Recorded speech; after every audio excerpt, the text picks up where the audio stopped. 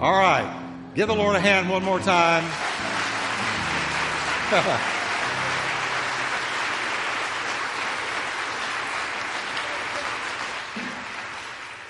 Now, I'm going to ask everyone to stand just for the reading of a couple of scripture verses. I want to talk to you today about high stakes Easter. The high stakes of Easter. And let me look at 1 Corinthians 15, verses 3 to 8. In the Corinthian church, a little rumor had been spreading around that was very stupid, very silly, but it had to do with whether or not there was any resurrection of the dead.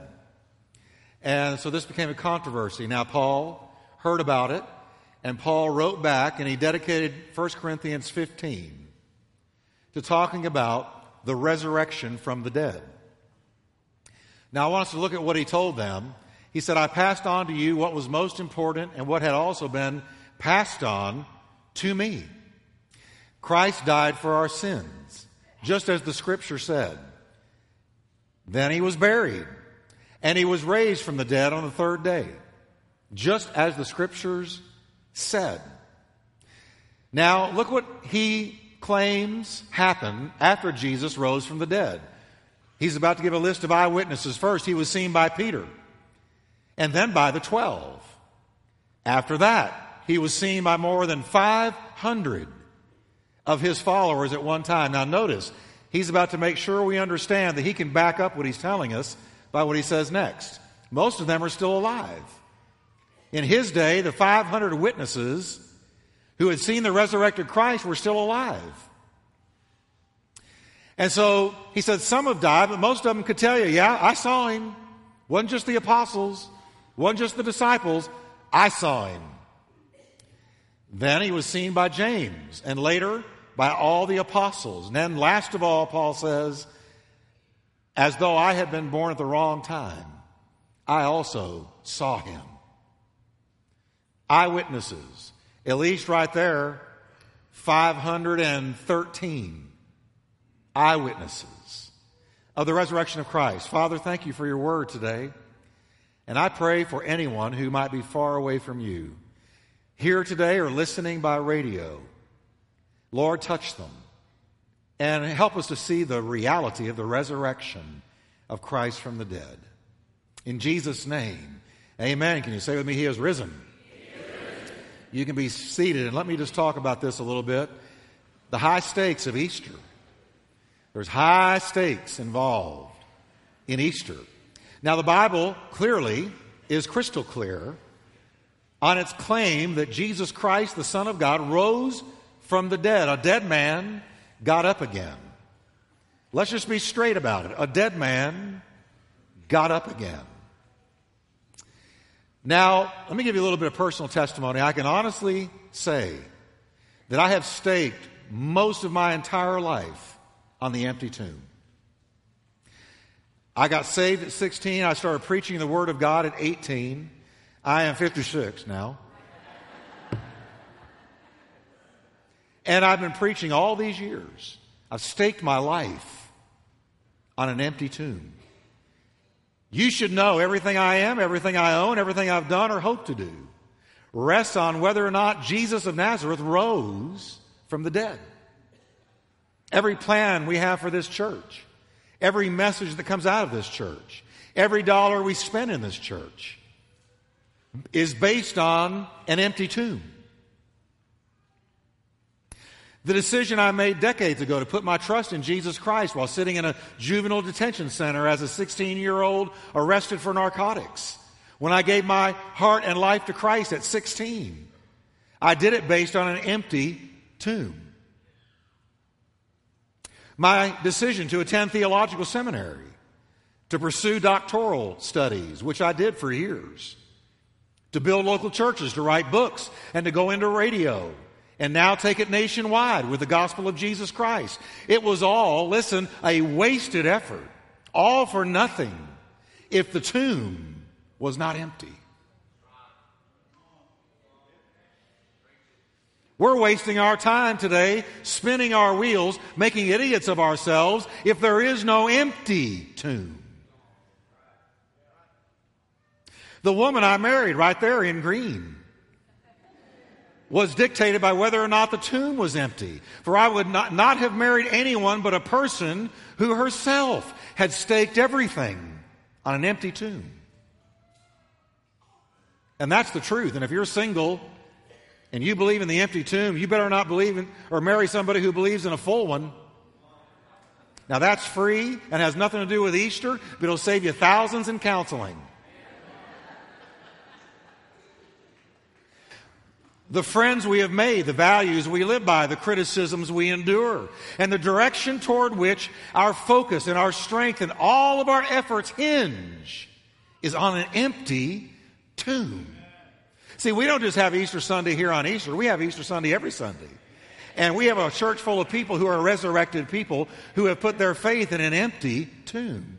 And I'm going to be very, very blunt and very clear today about what Christianity is all about. This day today is not about an Easter bunny. It's not about eggs, though we had about 300 children looking for them yesterday on our property. That's not what it's about. It is about an empty tomb. It is about a miracle. It is about a once in all eternity miracle. A dead man got up again. If Jesus didn't rise from the dead, my life is a sham. I've built churches in vain, prayed in vain, studied in vain, suffered in vain, and deceived thousands of people through the years.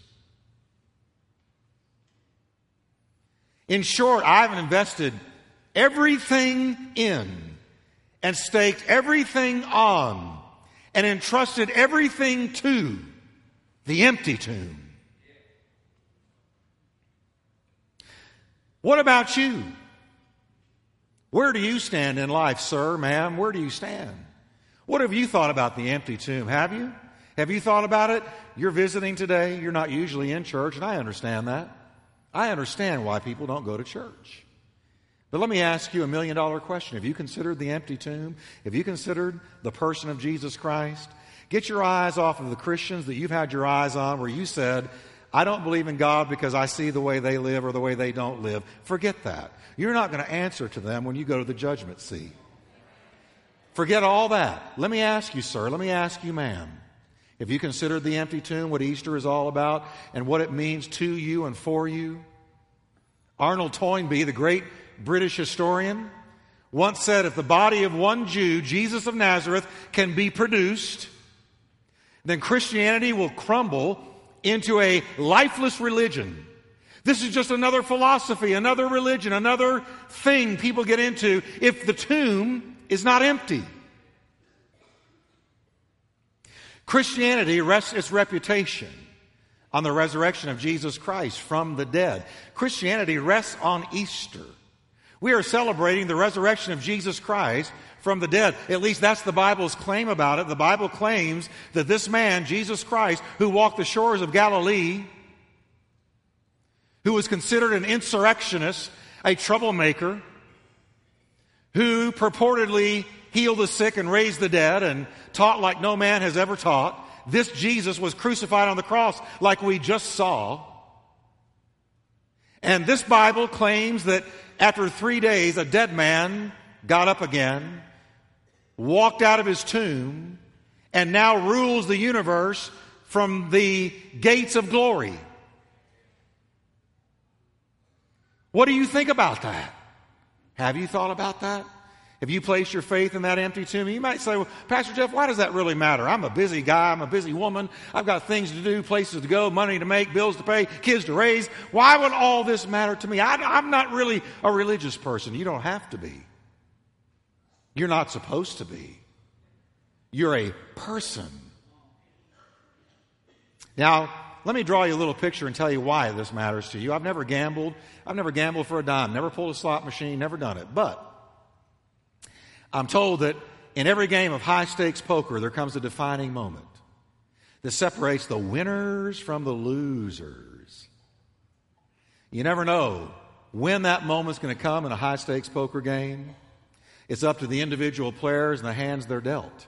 But the moment will arrive, and one of those players says 2 words, all in. All in. All in. Now, when somebody says all in, it means he thinks or she thinks they've got the best hand, a hand that'll beat any other hand at the table. And what they decide is, I'm going to stake everything on this hand. So he flips his card over so everybody can see them. And then the person who said all in stands up. All in. Going all in means you're risking everything you've got on just one hand. We've seen it on TV. They wear the shades in a darkened room so you can't see their eyes, caps pulled over their head. And these are the pros, and they watch the cards that are dealt. And finally, one of them will say all in, and he'll stand up, or she'll stand up. And there might be millions in the middle of that table. All the chips are in the middle of the table. Millions of dollars in the middle of the table. Rent, mortgage payments, college payments for children. Everything is in the middle of that table. Going all in means I'm going to risk everything I've got on this one hand. You're convinced you hold a winner. Now guess what? If you win it all. But if you lose it all. You lose it all. It's all gone. Just like that. If you win, you leave rich. If you lose, you leave broken. Everything is on the line in a high-stakes game. Now listen carefully to me. Likewise, everything is on the line with what you do with Jesus. Listen. How you respond to his claims, how you respond to the Bible's message about him. What you do with that is the highest stakes game you will ever play. The stakes are much higher than millions in the middle of the table because the stakes you can't put a price on. As a matter of fact, I'm wrong. You can. There's only one currency that could purchase your soul, and it's the blood of the Lamb of God that we just saw up here. Now hang on. Listen. Very, very important here that we get this because, you see, the most valuable thing you possess is not your house, not your car, not your bank account. I don't care if you're Donald Trump and you've got billions of dollars. The most precious and valuable thing you possess is the soul God gave you. You say, well, Pastor Jeff, I just believe when I die, and back to the dust I return. That's not what this Bible says about you. This is not what Jesus says about you. Jesus claimed that he came to give his blood the currency that could purchase your soul and redeem your soul and save your soul, because when your body stops functioning, you don't. You go on and on and on, ad infinitum, ages without end. You go on and on and on you go. If that's not true, we're all fools and Jesus was a fraud and let's go home. But it is true. Do you believe what he said? Jesus told us what the stakes were. Let me read you what Jesus said. He said, here you are, you're at the poker table of life. He says, let me tell you what you need to go all in on. He said, for God so loved the world that he gave his only Son, that whoever believes in him is not condemned. But whoever does not believe stands condemned already because he has not believed in the name of God's one and only Son. Listen to that, dear friend. There's the high stakes. Jesus said, you've got an eternal soul, and if you do not put your faith in what I have done on the cross, what we just saw on the video screen, which made me weep both services, how he suffered, how he died, the price he paid. Why did he have to pay such a price? Do you see that crucifixion on the cross? That's how ugly sin is. That's what sin did. That's the price that had to be paid for your sin, my sin. And Jesus did that because he knew and taught that we didn't just die and go away, but he knew we were eternal. Whoever believes in him is not condemned, but whoever does not believe is condemned already, because he has not believed in the name of the Son of God. There's the stakes, the eternal soul that abides within you, whether you are saved or lost. There's no bigger gamble than that at the poker table of life. There is no bigger gamble than that. That's why you need to consider very carefully what he said, what he taught, the message that Christ brought to the human race. Once you hear what the Bible says about him, there's going to come a moment. And for everyone here today, the moment is now. It's here. This is your moment. There's going to come a moment where, having considered his claims of who he was and his promise of eternal life, you either say all in or fold. So, Jeff, I'm just not ready to make that decision. Like I said, things to do, places to go, bills to pay, kids to raise. I'll think about it when I'm older. You don't know that. You don't know if you're going to get older. I deal in situations all the time as a pastor where people who thought they had years left didn't. And do you know what? They have tracked it. People who say, well, I'll wait until I'm dying, then I'll make up my decision so I can have my cake and eat it too, live the way I want to, and when I'm almost dead, then I'll repent. Do you know that a precious few percentage of people ever come to Christ on their deathbed?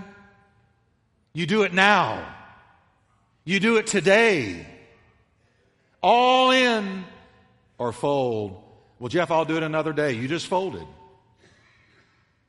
You just folded. To not make a decision is to make a decision and fold. All in. So what does the Bible say about this amazing person found in the pages of Scripture? This man that walked the shores of Galilee, whose life divided history between BC and AD. Is he a winning hand? Let me just say, to keep our illustration going, I want to suggest that the hand dealt us in the person of Christ is the most winning hand of all. 4 aces.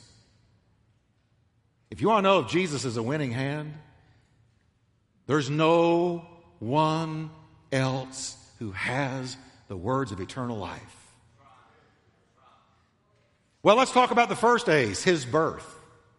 That's the first ace of 4 aces, the winningest hand of all. The first one is his birth.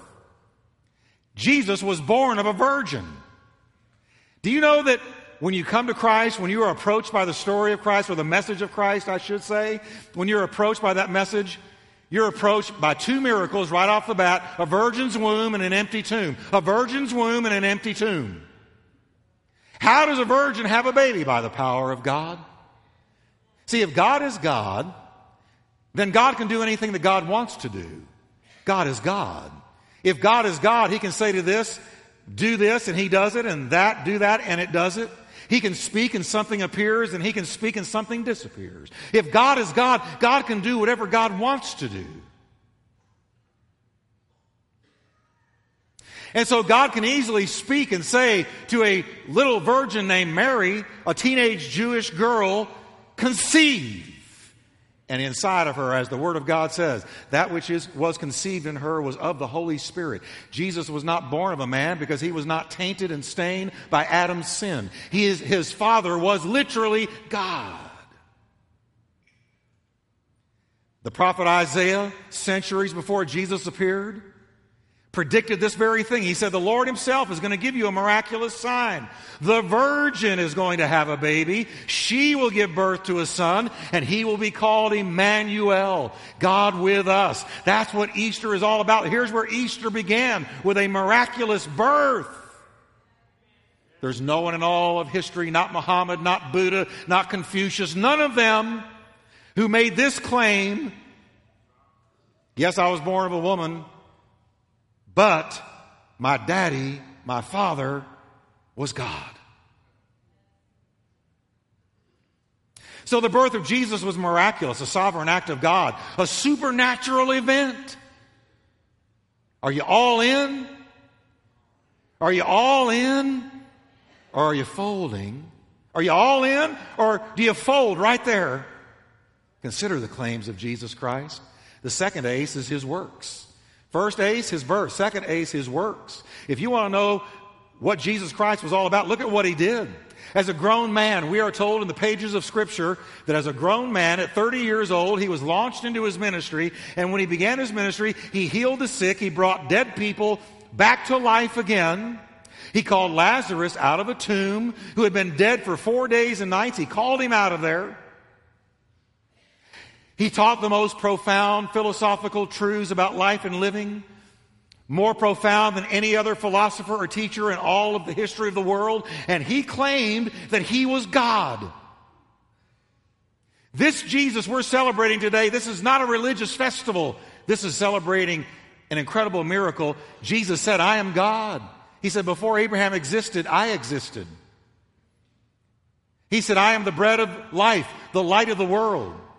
I've come to the world to save sinners, to seek and to save that which was lost. I am from another dimension, another world, another place. I am from eternity. I am God wrapped in flesh. In the beginning was the Word was with God, and the Word was very God. I am God wrapped in flesh. I am God with skin on Him. That's what Jesus said. Our leading religious leader came to Jesus one night and said, Rabbi, we know that God is with you, because if He wasn't with you, you could not do the miraculous works that you are doing. Nicodemus said, we see what you're doing, and nobody could do what you're doing unless he were from God. Muhammad didn't do these things. Buddha didn't do these things. Confucius didn't do these things. They walked around and said a few things. Nobody walked up to blind people and opened up their eyes, or deaf people and opened up their ears, or dead people and called them out of the grave.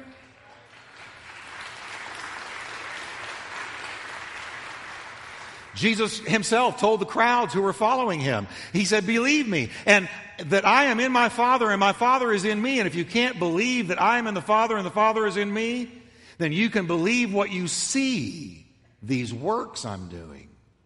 When John the Baptist was languishing in prison before his execution, he sent one of his followers to ask Jesus if he were the one, or do we wait for another? Jesus responded to John, who was having a despondent moment, sitting in prison. And Jesus said, you go back and you tell John this. Go back and report to John what you have seen and what you have heard. The blind receive sight, the lame walk, those who have leprosy are cured, the deaf hear, the dead are raised, and the good news is preached to the poor. Jesus knew what had been prophesied about the coming Messiah by Isaiah, among others, who said, the deaf will hear, the blind will see, the lame will walk. And so he said, go back and tell John what you see. And so when John was told that, he said, he's the one, because of the works. You had the birth and you had the works. No man in all of history, not one, scour history, go ahead, grab all the books. You won't find one religious leader who ever did the things he did, the works. Second ace. Third ace, his death.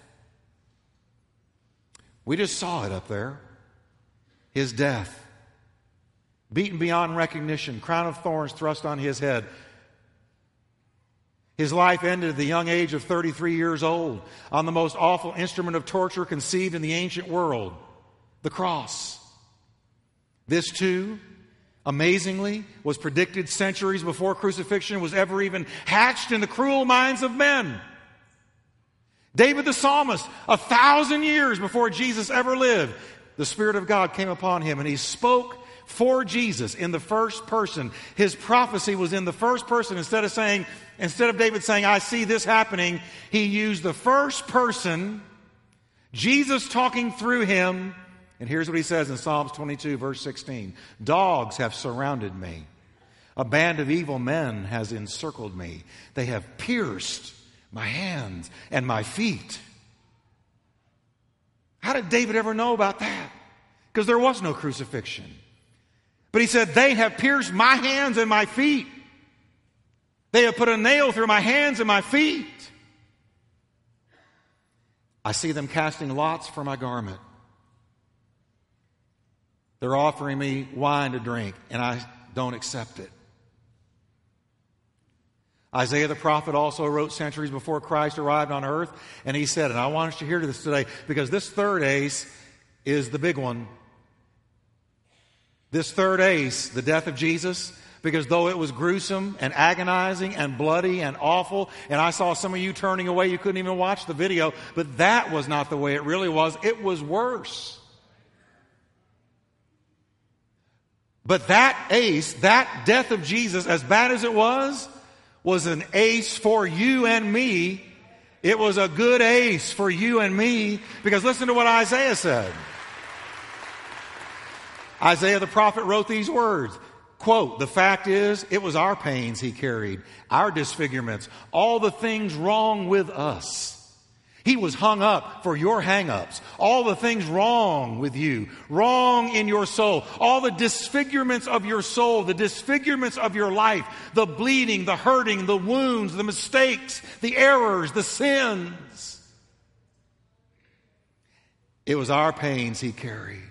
Our disfigurements, all the things wrong with us, it was our sins that did that to Him, that ripped and tore and crushed Him. Our sins. The old song says, were you there when they crucified my Lord? And I say to you, I'll answer it, yes, you were there and I was there. Behold that cross. You see that cross on that picture? Right in the middle. 2 thieves hanging on either side. On that cross, you were there. I was there. Our sins were crucified on that cross. On that cross, God looked down as Jesus hung there between heaven and earth. 2 sides to that cross, vertical and horizontal, vertical reaching up, horizontal reaching out. At the intersection of the two, you meet God. You were there and I was there. Our sins put Him there. And God looked down on Jesus that day and blamed Him. Blamed Him for everything you and I have ever done. Blamed Him for the stealing. Blamed Him for the cursing. Blamed Him for the drug abuse. Blamed Him for the alcohol. Blamed Him for the adultery. Blamed Him for the murder. Blamed Him for all of it. It was all blamed on Jesus. Heavenly court was held that day, and Jesus hung there carrying the weight of our sins, looked up and said, my God, why have you forsaken me? And as He hung there like that, God looked at Him and said, guilty. Guilty. People say, if there's a God, how can He allow all these things to happen in this world, all this pain, all this misery? If there was a God, He would stop it. I don't see God anywhere. Let me tell you where you see God, that middle cross. Because there at that middle cross, He was saying, I love you. I love you. I love you enough to die for you and to take your sins upon me. And He who knew no sin became sin for us, that we might be called the righteousness of God. Isaiah goes on, we're all like sheep that have wandered off and gotten lost. We've all done our own thing, gone our own way. And God has piled all of our sins, everything we've done wrong, on Him. All in or fold? All in or fold? If you fold, sir, and if you fold, ma'am, you'll answer to God for what you did with that middle cross. Oh, not me. I'm Houdini. I get out of any jam. I'll get things right somewhere when I'm talking to God. Listen, when you face God, you're not going to say a word. Your life is going to flash in front of you like a movie. And you're going to wish that somewhere in that movie you went all in.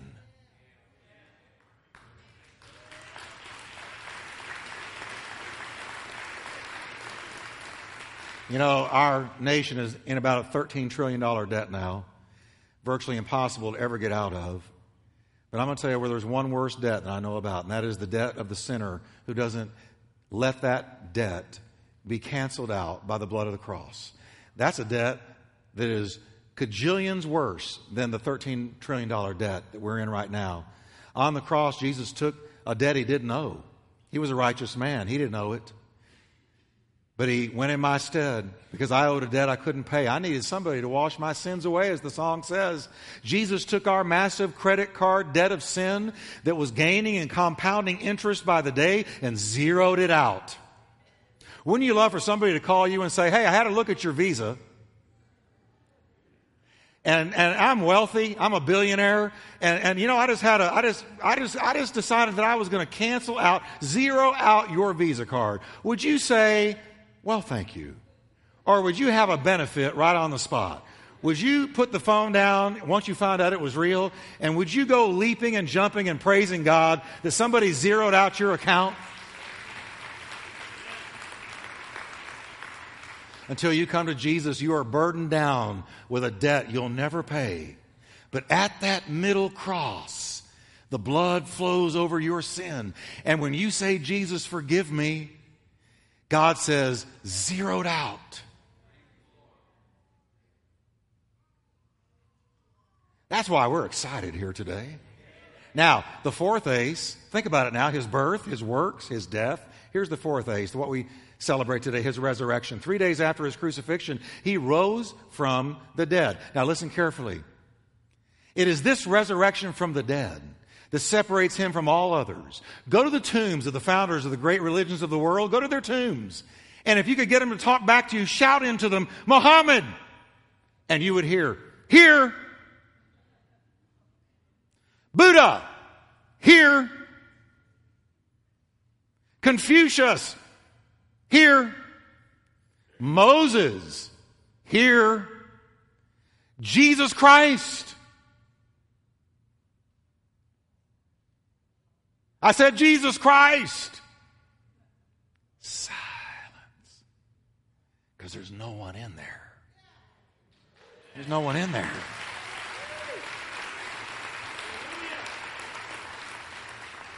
He is risen just as he said. He is risen from the dead just as he said. The empty tomb changed everything. It validated everything he ever said. I'm the light of the world. I'm the bread of life. I am the resurrection and the life. He that believes in me will not die. Though he die, yet shall he live. Everything Jesus ever said was validated by the resurrection from the dead. It confirmed who he really was. I am not any normal man. I am the God-man, the man God. I am God come in the flesh. I am the Messiah predicted by all the prophets. It confirmed who he really was. Think about it, lying in the tomb 3 days, dead as dead could be. They took him down from the cross, dead. They wrapped him in grave clothes, dead.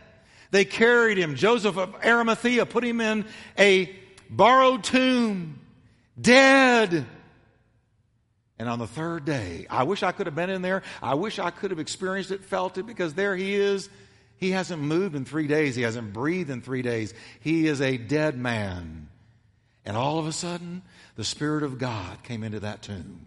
The Spirit of resurrection came into that tomb. The same Spirit that is here today. The same Spirit that comes into believers when you believe in Christ. The Spirit of resurrection comes to live inside of you. The Spirit of resurrection came into that tomb. There was a silence that was holy.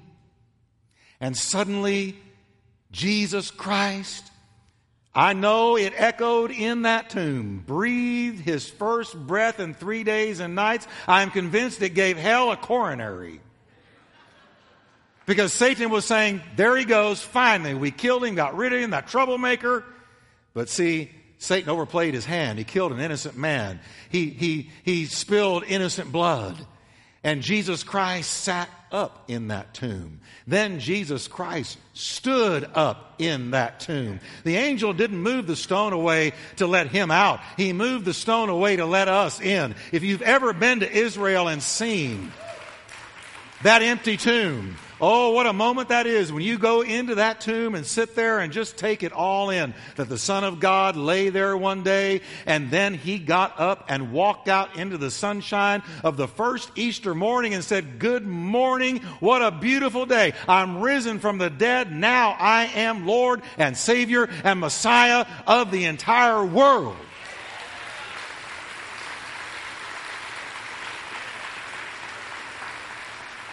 And I got good news for you. That resurrection power is available today.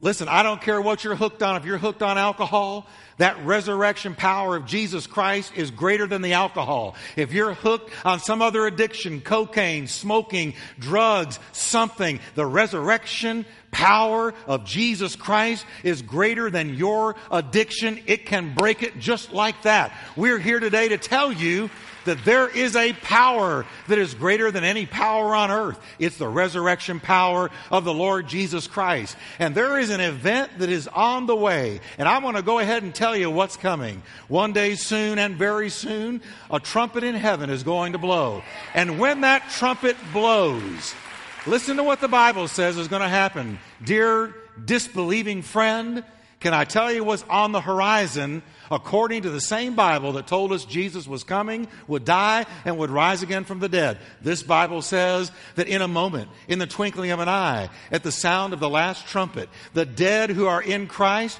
are going to rise just like He did. You say, how in the world is that going to happen? By the resurrection power of Jesus Christ. The same resurrection power.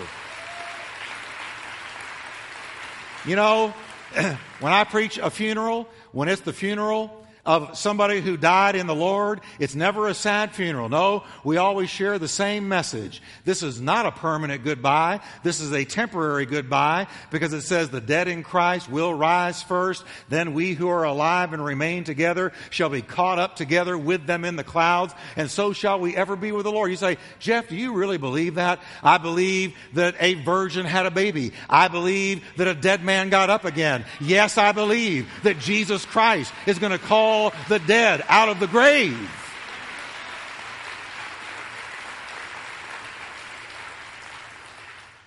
Resurrection power.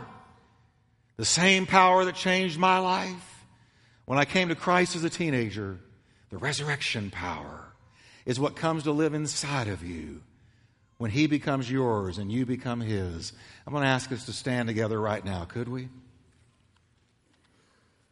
Can you say with me, His birth, His works, His death, His resurrection, seeing the hand, all in or fold? I'm going to ask you to bow with me for just a moment, would you?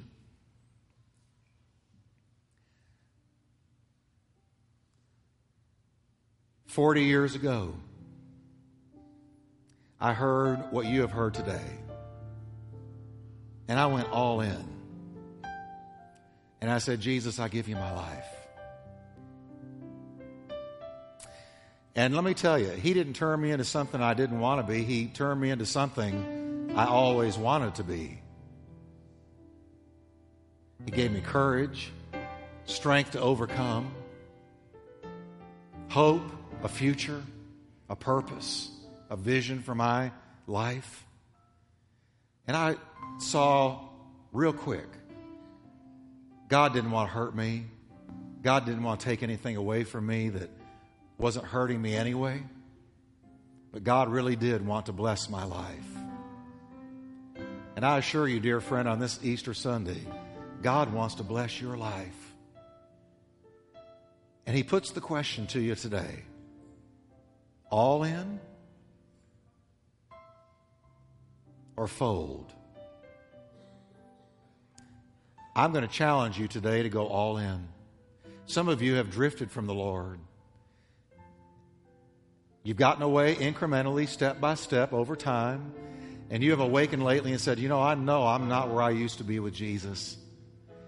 And God's been dealing with your heart and already speaking to you. And you know what He wants? You know what He wants. He's saying, all in. See, you're not going to know what God's got for you until you're all in. Maybe you've never in your life had the miracle of being born again. That means that you just turn to Him in faith and you believe in your heart that God raised Him from the dead, and you confess with your mouth that Jesus is the Lord. And the resurrection power of God comes to live inside of you. Not a New Year's resolution and not rehabilitation. Not walking out of here with a bunch of rules to live by, but a relationship to enjoy with God. If you're in either one of those two categories, I've drifted, Pastor Jeff, or I don't know that I've ever, there's a question mark about whether I've ever really been born again, I'm going to ask you to do something. Forget about everybody that's in here. This isn't about them. This is between you and the Lord. You say, Pastor Jeff, I'm in one of those two categories. Would you just slip your hand up right where you are and let me see you all over this place? Many. I'm going to pray with you today. In just a moment, I'm going to call you down here to the front. Say, why do I need to come down there? Because as soon as you take one step, here's what you're saying to God: all in. All in. But some of you here today don't even have a church home. You're a believer, but you don't have a church home. You know, it's great to visit around, and it's great to get your feelers out, but there comes a time where God just says, I've given you a piece here. You're being fed here. This is your church family. And there comes a day where you say, all in.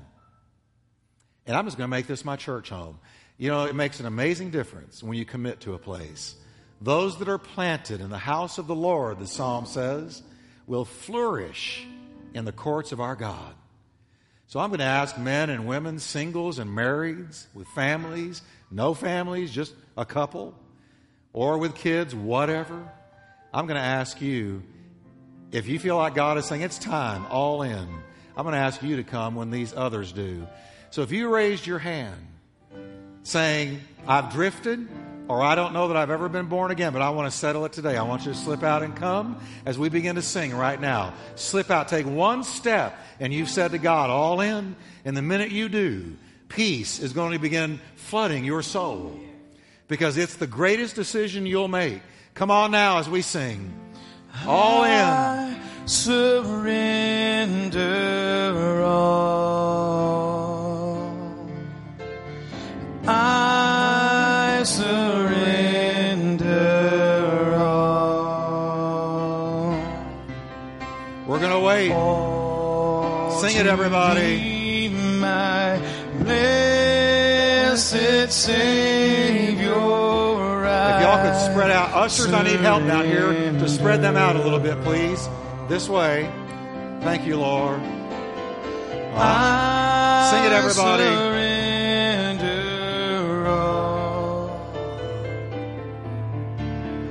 I surrender. We're going to wait. You come now.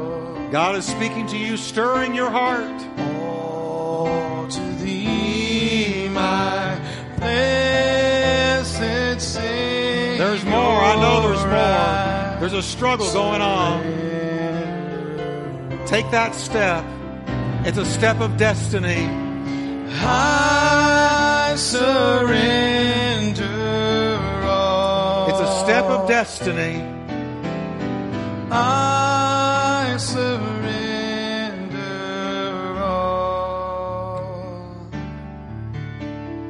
all to thee, my blessed Savior, I surrender. I want to sing one more stanza. I want everybody to sing it because God is moving and people are being changed. Sing it now. I surrender. Come on, friend. A step of destiny. It's time. It's your day. I surrender. It's your day. All to thee, my blessed Savior, I surrender all. Well, what a wonderful harvest. And I want to have everyone down here who came to get right with the Lord. Listen carefully to me. This is an ending and it's a beginning. It's the ending of the way of life you've had. It's the beginning of a new life. So, remember that cross up there in the intersection? We've met God in the intersection of that cross.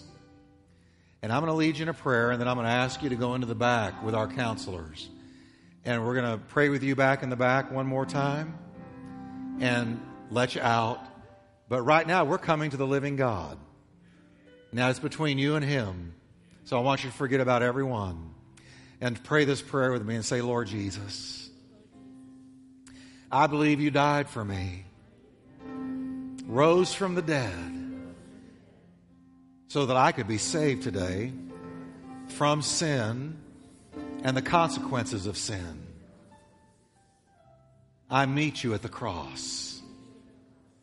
Lord, come into my heart with that resurrection power and guide my life from this moment forward. You are my Savior and my teacher. In Jesus' name. Amen. Now look at me just for a moment. Now, I prayed that in juvenile home. And there were a lot of rough turns after that. But it was the beginning. And God changed my life from that moment forward. A Holy Spirit has touched you today. The Bible says nobody can come to Jesus except the Spirit of God draws him. So keep that in mind. We're going to counsel you, pray with you a little bit in the back, and then let you back out. So I'm going to ask you, George, follow this man right here and several counselors with him into the back. Would you please? Go ahead. There's a long, long line. Go with him. Follow him back there.